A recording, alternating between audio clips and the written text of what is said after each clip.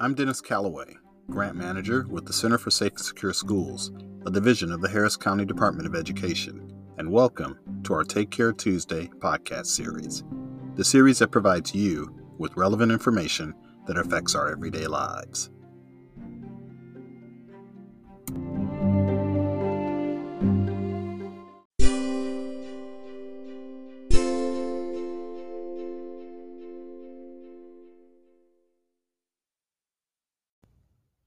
The Bureau of Justice Assistance Stop School Violence Grant is a 3-year grant whose purpose is to provide 6 training sessions for teachers, school campus personnel, school officials, and students.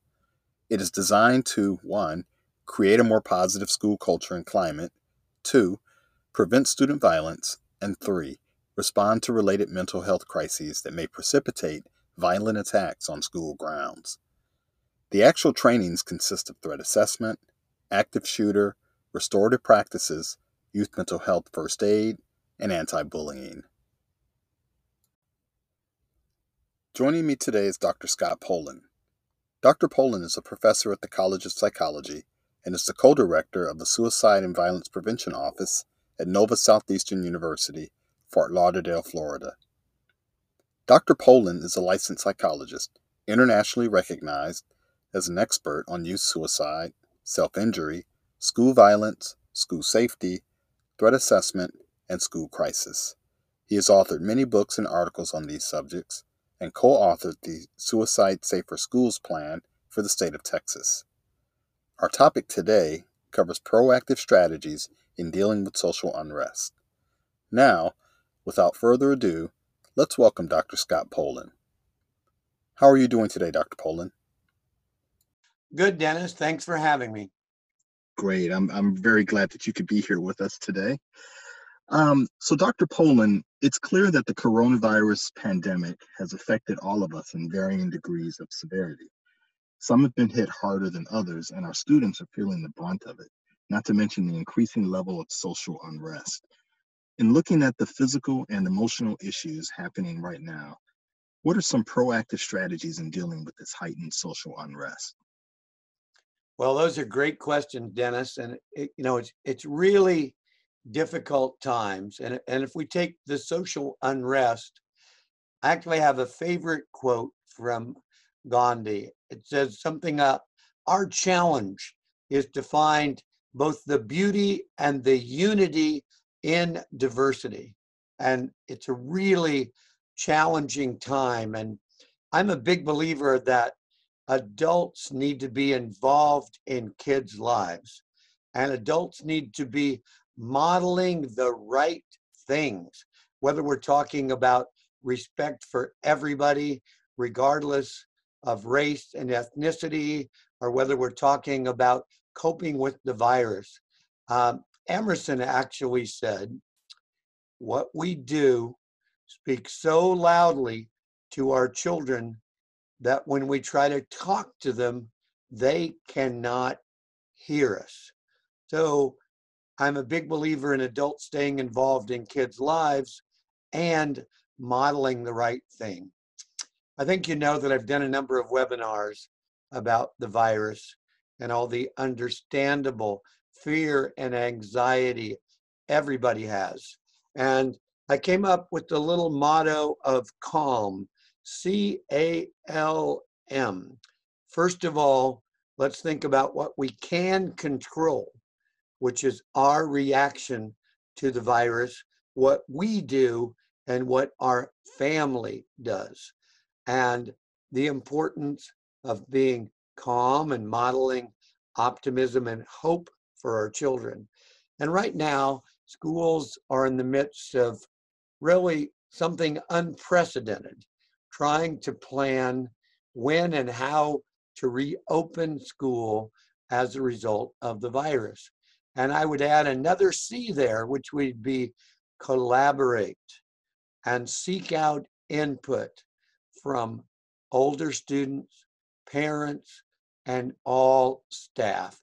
I actually just got off the phone with the school psychologist in New Jersey and was emphasizing his school needs to form a task force. And the principal could be having a Zoom meeting right now and welcoming the input from staff, students, and older parents.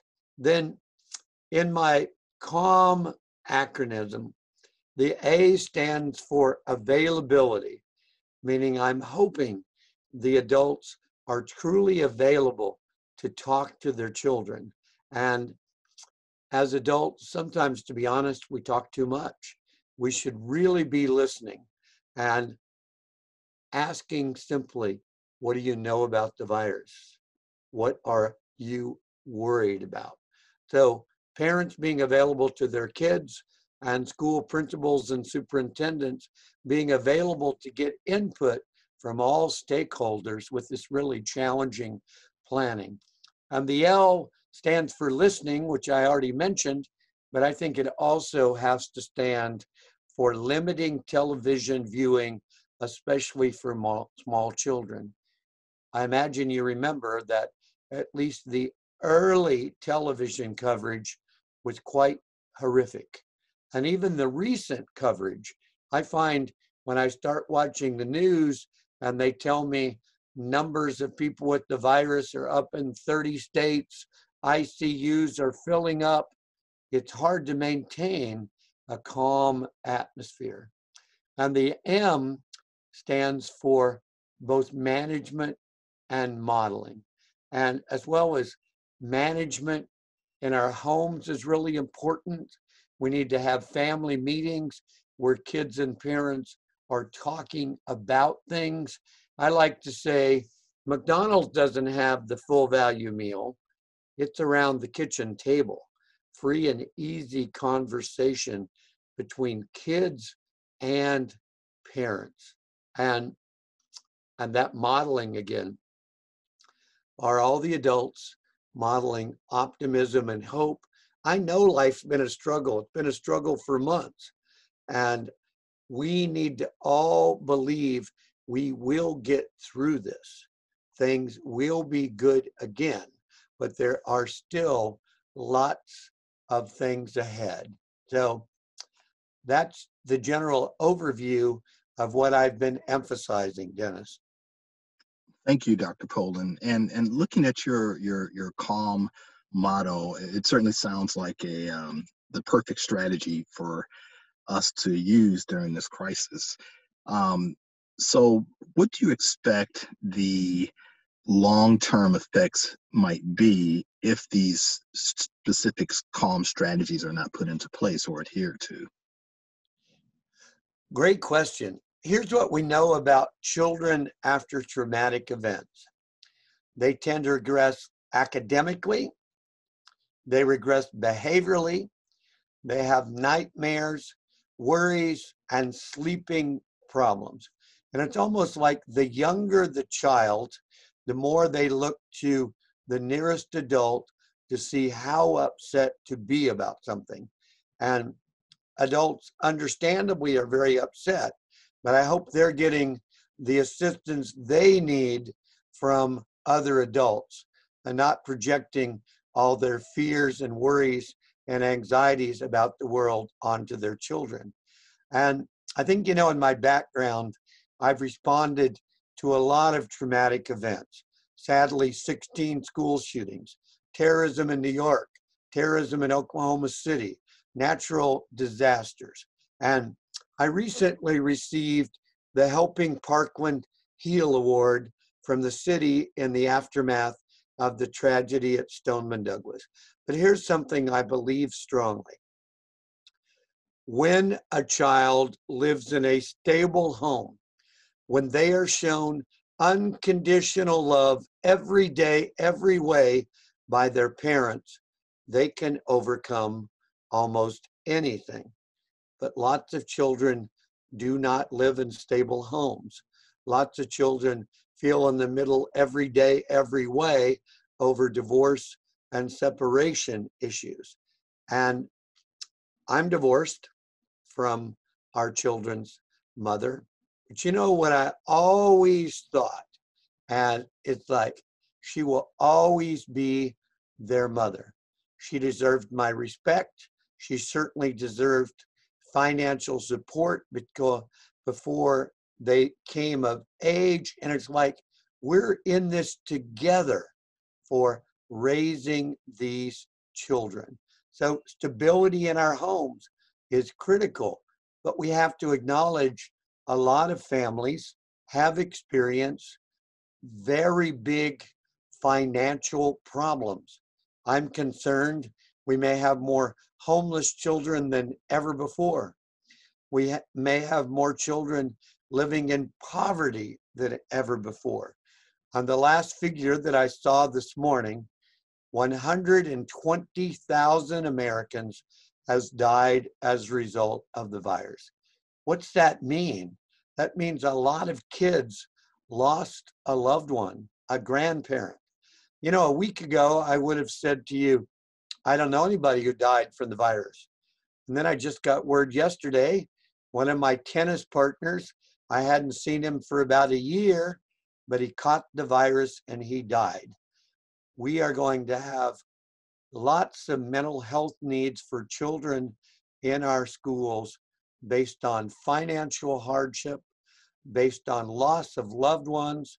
And I'd like to think that families all pulled together, they established new traditions, kids feel more connected to the family than ever before.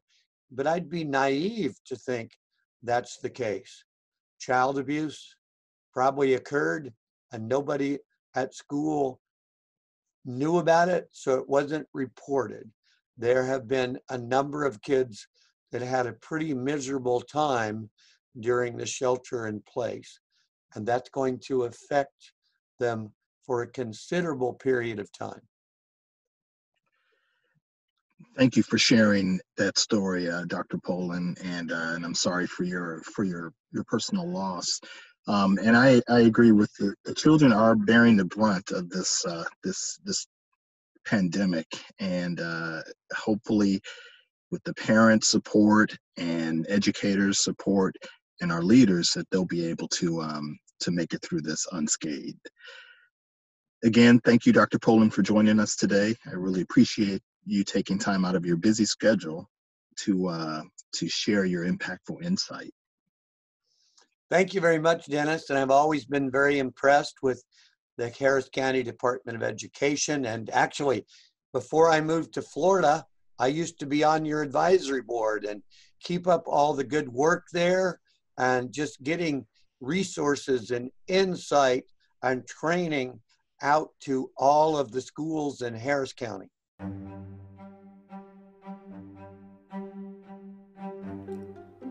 And we come to the end of another episode of Take Care Tuesday.